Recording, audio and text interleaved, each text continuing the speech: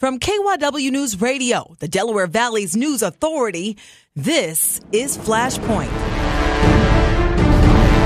What's igniting debate online and in your community? I'm KYW Community Affairs reporter Cherry Gregg, and we'll run through the big issues of the week that are getting folks hot under the collar. Coming up on this podcast, opioid addiction is a national epidemic. And with an estimated 1,200 overdose deaths in Philadelphia alone last year, the city is taking extraordinary steps. We have an obligation to do everything we can. All sides weigh in on the proposed use of safe injection sites. They never had a death. We are not in support of these sites at this point. As the city moves forward to tackle this public health crisis, the countdown is on, as all eyes will be on the Philadelphia Eagles and the New England Patriots at Super Bowl 52. People always ask me what's happening on the other side. I said, well, they're praying too. The Eagles head man of faith, his message to the team, and his advice to fans.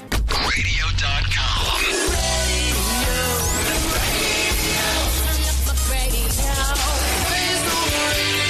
Radio.com. Hey guys, listen up. When you're done with the show, would you do me a favor? Please provide a review and rate this podcast. And feel free to provide feedback often. We need reviews to push us to the top. Now back to the show. Thanks all.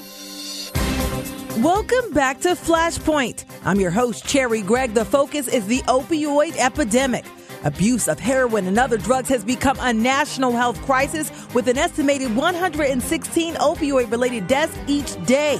The cost of the crisis is backbreaking. Policing, treatment centers, autopsies, and more. So Philadelphia sued pharmaceutical companies claiming they knowingly misled doctors about their product. Defendants distorted a 1980 letter to the New England Journal of Medicine, citing it as, quote, scientific support that opioids were safe and not addictive. It was not. Now the city is working on dealing with the addicted and to stop overdoses. One way, they say, is safe injection sites. Philadelphia is now the first major city to move forward with this approach. We have an obligation to do everything we can to prevent those people from dying. So what's a safe injection site? How will it work?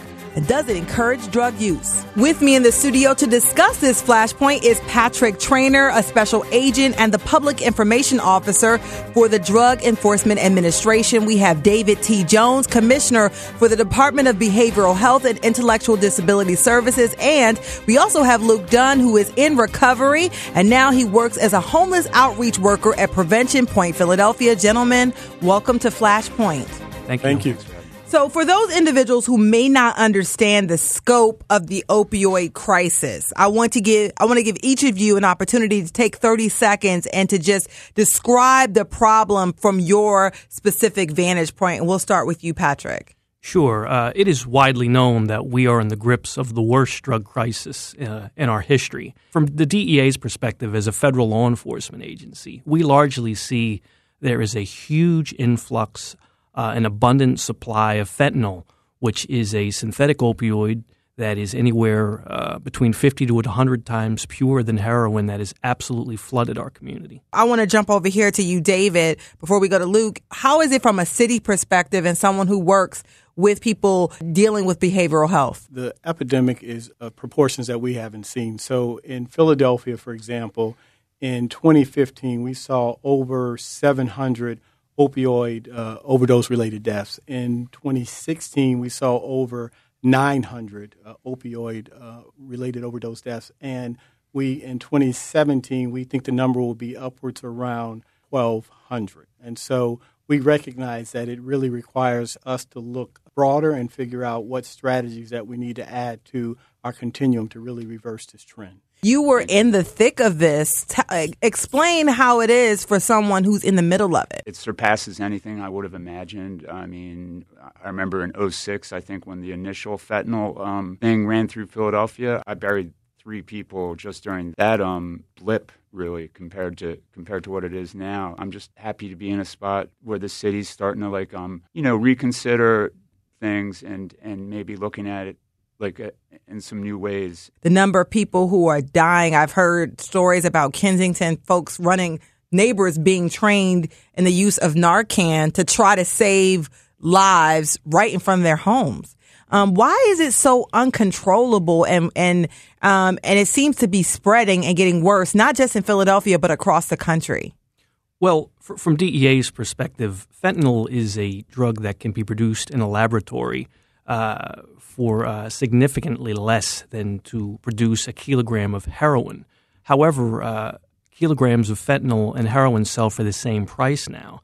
So what we see is that drug trafficking organizations, it's actually in their interest to traffic fentanyl because it's far more profitable for them than some of the traditional other street drugs such as heroin, and that's led to the increase in fentanyl in this area. The city of Philadelphia recently sued pharmaceutical companies, David, because that's how a lot of people get their entree. I interviewed a school teacher. You would never think that she would, but it started with a hip injury. She's using prescription drugs. Next thing you know, she's addicted to heroin. That's exactly right. I mean, the challenge is that, what we found is that a number of people, based upon having some experiences with chronic pain, received an opioid from their physician. And so what then happens is they become kind of addicted. And so we really are doing a lot of work educating and making sure that physicians are informed around when to prescribe, and then making sure that they actually are decreasing the dosage in terms of what's available so that people actually don't become addicted in the first place. And it really is a strategy that we're using. And then for those folks who are addicted, we really are committed to getting them access to treatment, and we really expanded our treatment continuum in Philadelphia. Yeah, and what's recovery? I mean, I know you had, Luke, talk about what it's like going through this. It's a process. It's a lifelong thing. It's a better time now, I think, than it has been in the past because people are starting to be more open-minded about like medicated assisted treatments and modalities. Like I myself, I'm on methadone, and I'm not ashamed to say that publicly. Like whereas not that many years ago, I probably would have really second-guessed like even mentioning that because of the stigma or even just being a drug user. But I think more people need to start being more open about it and having a discussion about it. Because this is a painful process without some type of assistance for a lot of people. Yeah, painful and relapse is par for the course as it is with any disease. And I think the view of it now is that it's a health crisis and you can't, could you talk about the health aspects of this? Because this is a totally different view. And then I'll talk to Patrick about this too, because this is a totally different view of how to deal with drug addiction. Because in the past, you just get locked up. We really, fortunately, learned quite a bit from when we went through the crack epidemic, where we tried to arrest our way out of that and realized that really wasn't the solution, that the solution was to get people connected to treatment. And I think we really have to pay attention to the science. There is significant evidence that says if you can get an individual connected and participating in medication-assisted treatment along with some outpatient services, or just a number of kind of coordinated services, that individual, just in terms of their health outcomes, improve dramatically. Yeah, and I know like law enforcement is literally helping people a lot of times. Narcan, for those of you who aren't familiar, is an opioid reversal drug. It's used to treat opioid addiction and opioid overdoses. It's very effective. It's very simple to use, and we encourage everyone in the law enforcement community and everyone in the public to carry it and get trained in it. You can't just arrest people when you come and you see someone in the middle of crisis. For a very long time, heroin addiction and addiction in general was looked at as solely a law enforcement and criminal justice issue. The attitudes have changed dramatically in the fact that it's an extremely complex issue. It's far more complex than any one of us can address in and of ourselves. Last year, the DEA participated in the mayor's task force that Commissioner Jones organized, and that was a very good opportunity for everybody from the treatment, the public health, data, the medical field, and law enforcement to come together and address this, again, recognizing that this is a very complex and multifaceted issue. Recently, the city of Philadelphia announced that it would be one of the first major cities to have safe injection sites. For those folks who don't know what that means, what is a safe injection site? It's a place where an individual would go to then use illicit drugs. They would actually receive additional support course, there would be medical staff available. One of the original safe injection sites was created in Vancouver, Canada. In that safe injection site, they averaged 7 overdoses a day. Over a 10-year period, they never had a death because what they were able to do was to intervene, to use Narcan, again, the antidote that reverses an opioid kind of overdose, and then help later, in some cases, to connect those folks to treatment. But certainly they didn't die, which then, as has been indicated, is really important because you need to obviously have people stay alive in order then to get connected to treatment. Are other folks going to be able to come in? Is any illicit drug going to be allowed? If this type of a place was available for you, do you think you would have sought treatment earlier? Just from what I've seen from being around Prevention Point, I feel the more times I'm coming in contact with people that are able to provide services, the higher the odds are, right, of me actually accessing those services. Usually people are able to access services better when they have someone advocating for them. And if you have one successful outcome, you're likely to capitalize on that outcome. And then maybe it starts off with something small like, I've got my food stamps turned on. And that's like a little mini sort of victory, right?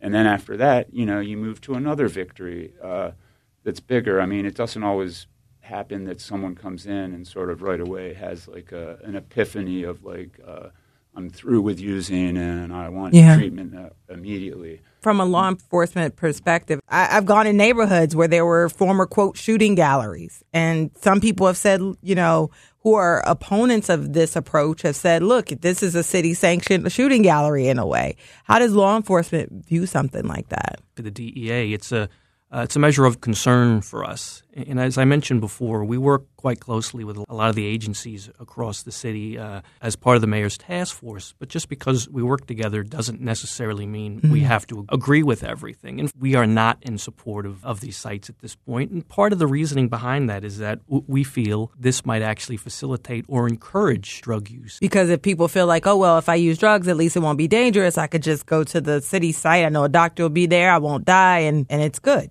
Well, there's a lot of questions that need to be answered, as Commissioner Jones knows. This is just an announcement. There is no formal. There's a lot of work to be done. There's a lot of work that needs to be done. But based on the fentanyl that we're seeing, and even Vancouver, which does have the approved site, actually had an increase of 100 fatal deaths last year as opposed to the year before because of fentanyl. Now, fentanyl has legitimate uses in the medical field, but from our experience, there is no safe way to use illicit fentanyl. There just isn't. Safe injection sites don't necessarily promote more drug utilization. The data actually looking at people who visited safe injection sites and if there was a frequency of visits and if they were connected with a counselor, over 46% of those individuals then went on to be connected with treatment. And that's the kind of outcome we are looking for. And we think that it is just one part of a broader solution of strategies that we need to put forward. I have to wrap up our discussion, but this is a complicated, multifaceted issue. Give your final thoughts on this. I mean, there's a lot of effort nationally that is being focused on this issue. And I feel like it's the most compassionate discussion that I've ever heard when talking about drug addiction. Do you have hope? I do have hope. The biggest issue for us, we just want the public to be aware that a perfect feeder system exists with the abuse of prescription opioids such as oxycodone. These drugs are chemically identical to heroin. They're very effective at treating pain. But they can also be they're very addictive and they can easily be abused. Everyone's efforts here today to raise awareness about the link between prescription opioid and heroin abuse is vital to addressing this right now. Yeah, and David, and we'll give a final word to Luke. If we continue to rely on the science, recognizing that, for example, medication-assisted treatment, that, we are having folks trained in Narcan, I think strategies like those and then continuing to be innovative, at some point, I feel like we will begin to turn the tide. Yeah, and final word, I mean, you're on this other side. The fact that I'm sitting here and having this discussion gives me a huge amount of hope. And, and just even some of the solutions that have arrived recently are incredible to me. They blow my mind. I have a lot of hope. Well, I want to say thank you to our guests here on Flashpoint, to Patrick Traynor, to David T. Jones, and to Luke Dunn. Thank you so much for coming to the KYW studios and talking about this Flashpoint in the news. Thank you for having me. Next up, in just hours, the Eagles will take on the Patriots in Super Bowl 52. What's amazing is that people always ask me what's happening on the other side. I said, well, they're praying too. The head chaplain's take on what's driving the team and his advice for Eagles fans. Radio.com.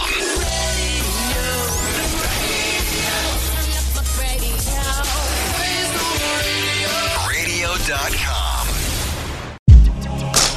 This is Flashpoint, where we talk about the issues that get everyone hot and bothered. I'm your host, Cherry Gregg, and one thing that has Philly hot under the collar is the New England Patriots. And in just a matter of hours, the Birds will get a chance for a rematch at Super Bowl 52 and hopefully clinch the Eagles' first Super Bowl win ever. Former Eagles tailback, the Reverend Herb Lusk, is here. He is the head chaplain for the Eagles alongside Reverend Ted Winsley. Lusk provides Bible study to the coaches and will give the final chapel service to the team before the game. Reverend Lusk, welcome back to the KYW studios. How you doing? Always good to be in your presence. I'm doing great. You said that this team is unlike any team you've ever seen. They had a direct connection to the big one. There's no question about that. What is the difference between this team? Because over the past 15 years, you dealt specifically with their faith, delivering the services that you deliver. What have you seen change, and what do you think is different about this team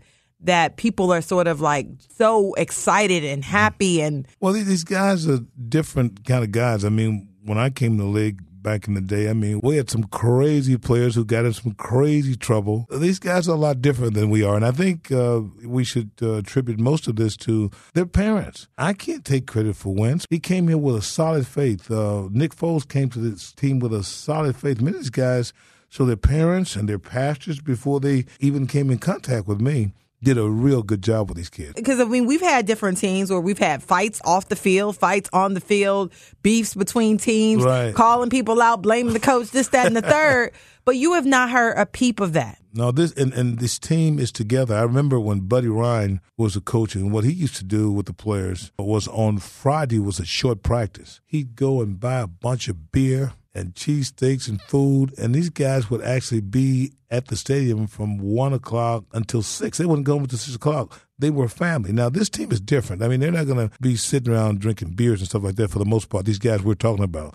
But they are a family like that team that Buddy Ryan's had, his defensive squad. Same type of close-knitness, but it's because of Christ. It's because of their faith. It is their faith that binds them together. Yeah. And one of the things that I found fascinating in our last interview was the activism in this team. Just people doing outreach, good things in the community. Not saying that didn't happen in previous teams, but it's just the standard. Malcolm is an unbelievable social conscious young man.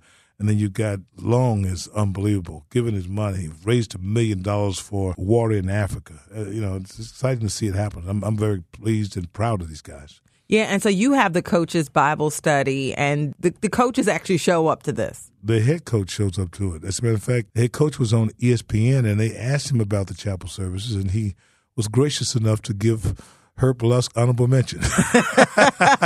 So what do y'all talk about? It's a game, but for a lot of people, this is real. This is life for them. What we talk about is life. Players have the same problems everyone else has. You can probably magnify it. If you got a young man that's tempted by a bunch of beautiful women, imagine how much that is so with an NFL player who's single. How does he live his life? How does he conduct himself? Does he respect women? All those things are truths of the Bible that we teach. You played for the Philadelphia Eagles. You know what it's like to have all those temptations outside of what you do at work, and so you amplify it when you're in the spotlight in this way. Not to mention you're in a winning spotlight. Yeah. How do you stay focused? How do you think they've been able to stay focused and keep that mindset, that joint mindset, on the field so that they can win week after week after week? One of the things I've noticed is that iron sharpens iron, and these guys, they police each other. So the discipline sometimes comes from the team itself on the inside. I mean, hey, guys, we're going to keep the faith. We're going to keep doing. We're not going to be distracted. Well, they pray for each other. They support each other. I mean, some of these guys are married, and they know how to treat their wives because we teach those things to them. It's a big family. So Eagles fans, right? So I was watching the last game, the championship game. I'm on Twitter.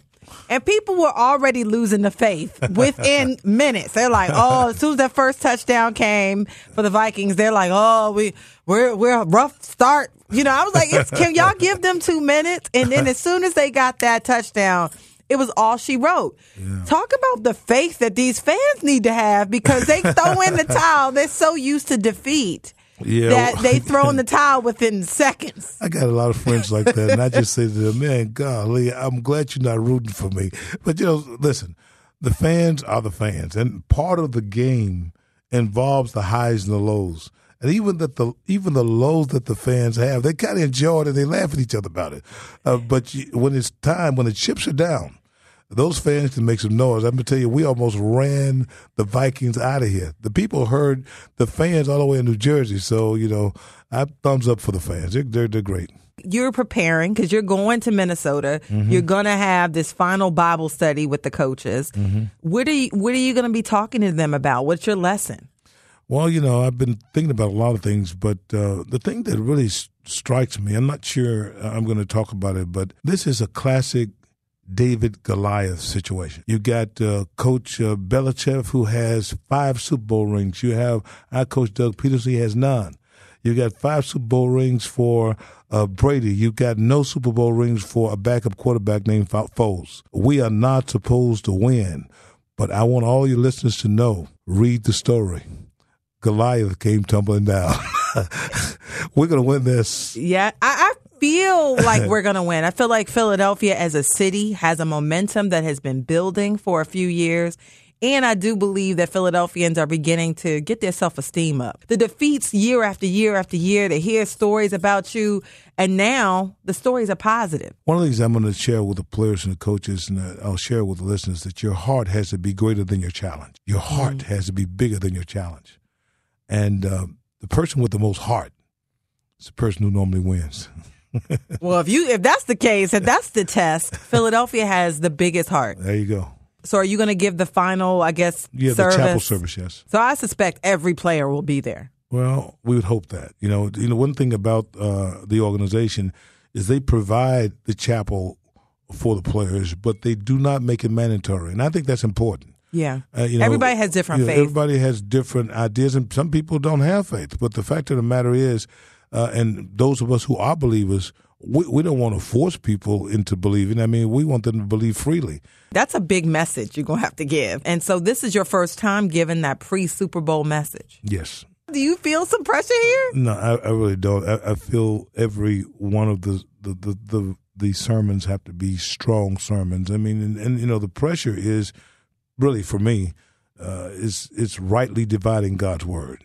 It's not the pressure of the players being in my presence or the coaches being in my presence, but more importantly, God is listening to what I'm saying. Yeah, definitely. Yeah. And I got to talk about Nick Foles a little bit because he came, he was part of the team in 2012. He's been, whenever he's put out there, he's done a great job. Then he kind of went, he was bouncing around a little bit. Now he's back and was still the backup quarterback. But then when it was time for him to step forward, he did a great job. And him and Carson seem to have a good relationship. They have a very, very good relationship. And they're both faith-driven men. They're very, very strong believers. I've been knowing Nick for a long time, even before he came here the second time. At one point, Nick had decided that he was not going to play football again. As a matter of fact, I have a text on my phone where he says, Herb, I'm finished. I feel that I should move on to do something else. Of course, we have our plans, but God has greater plans for us. Wow. And so it kind of brought him back. How does faith sort of help you handle the type of pressure that these players are under? His faith is driving him. And of course, what his faith does is gives him a lot of confidence.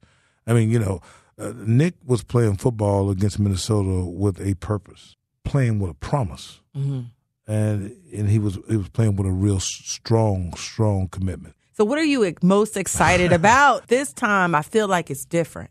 It is different, and I'm excited about everything. The fans are excited about it. Should we say an affirmative prayer or something for these Eagles so folks can say this, repeat this to themselves, that way they're not like pleading and begging. They're like, let's be affirmative about this. We know this is going to go down. There was a great fight once, and I think it was Howard Cosell who said, "Down goes Frazier." The fans just need to get used to saying, "Down goes the Patriots." They're coming down. They're going down. And on that, I want to say thank you so much to Reverend Herb Lusk, the head chaplain for the Philadelphia Eagles. Go Eagles. Go Eagles. All right. Next up, he provides support so no one has to battle cancer alone. Every morning I wake up, I look at that as like a gift. One Philadelphia man's question that is changing the game, one patient at a time. Radio.com.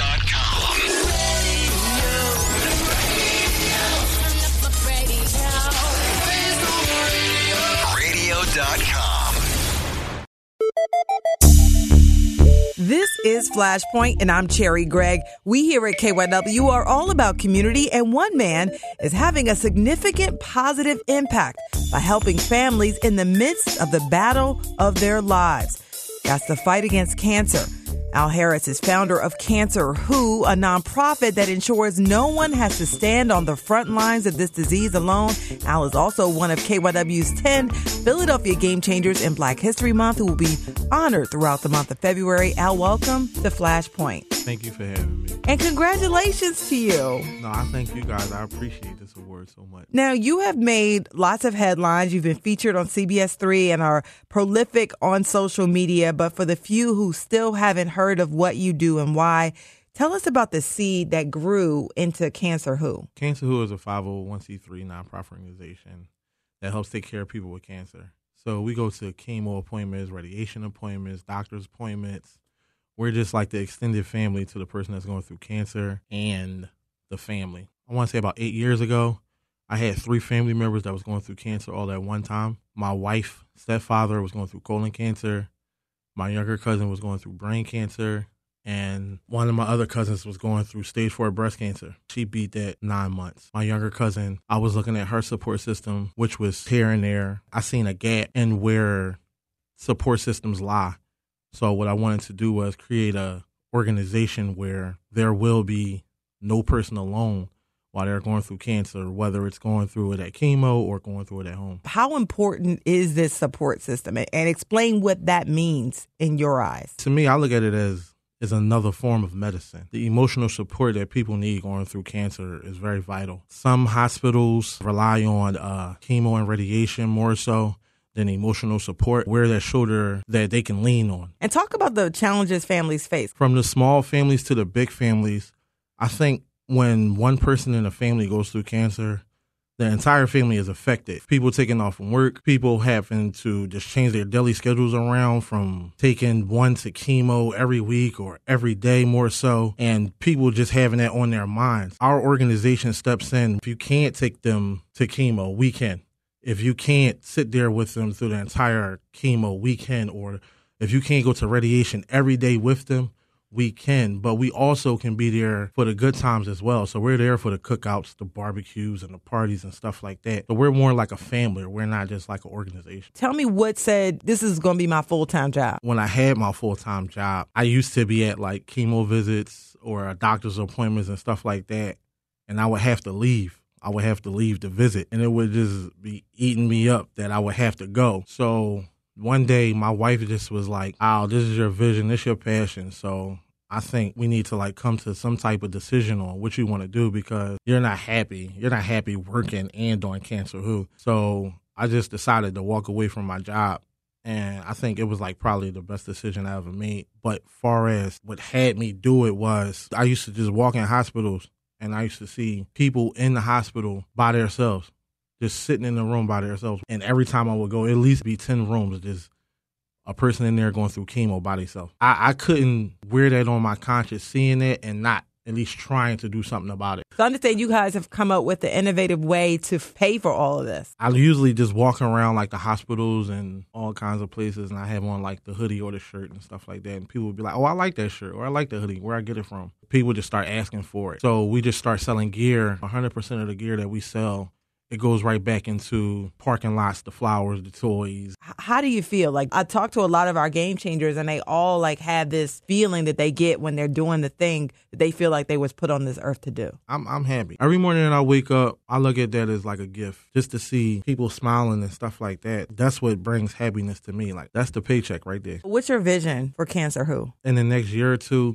for us to host our own walk. We need to have a walk here in Philly just because we were birthed in Philly. How many people you think you've impacted? At least over 100 families. This year is our 5th anniversary, so I want to say we're over 100 families. Well, congratulations. Oh, thank you. It was funny when we had our Game Changer selection meeting, all of our committee members said he's definitely changing the game. How does that acknowledgement make you feel? It makes me feel great, but I think for our entire organization, I feel happy because I feel like we did it. It's not my award. It's our award.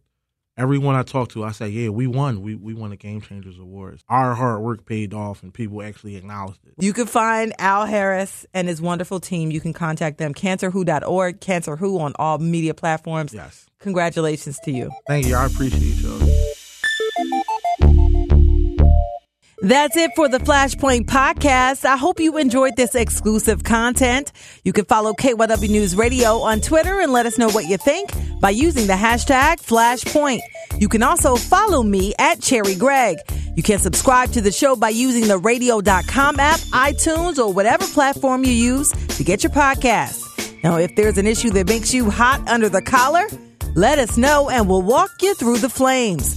As comedian Wanda Sykes once said, if you feel like there's something out there that you're supposed to be doing, if you have a passion for it, then stop wishing and just do it.